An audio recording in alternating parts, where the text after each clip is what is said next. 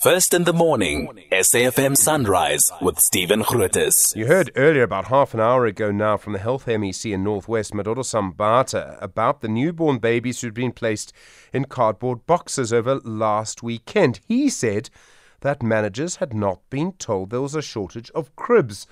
Mziwake Seleke is the Deputy Chair of the Nursing Union Denosa in Northwest. Mziwake, good morning. Appreciate the time.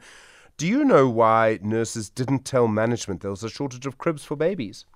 Good morning to you and to your listeners. Look, it is our view that the nurses told management and the CEO, even before the incident of Saturday, that there is a shortage of capacity in that ward, there is a shortage of cribs, there is a shortage of manpower severely.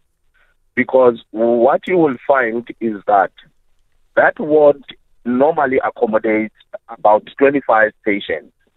You even had the MEC himself saying they had a capacity of beds who would accommodate about 43 or so patients. Now, my view is, imagine a 25-bedded ward who had almost double that number at 56 patients.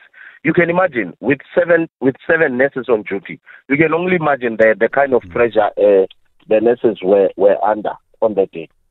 So what went wrong here? Did the management not actually listen to nurses? Is that the problem?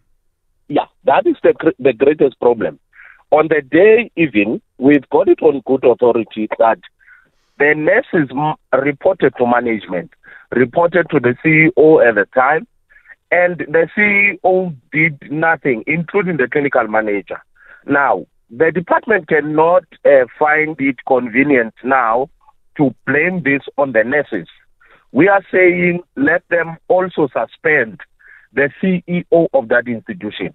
Let them also suspend the person who is responsible for corporate services, which is the deputy director there. Sure. All right. Mziwake Seleke, thank you. Very different view coming through. The Deputy Chair of the Nursing Union Denosa in Northwest. Well, very different view to what we heard from the MEC a little earlier on the show there.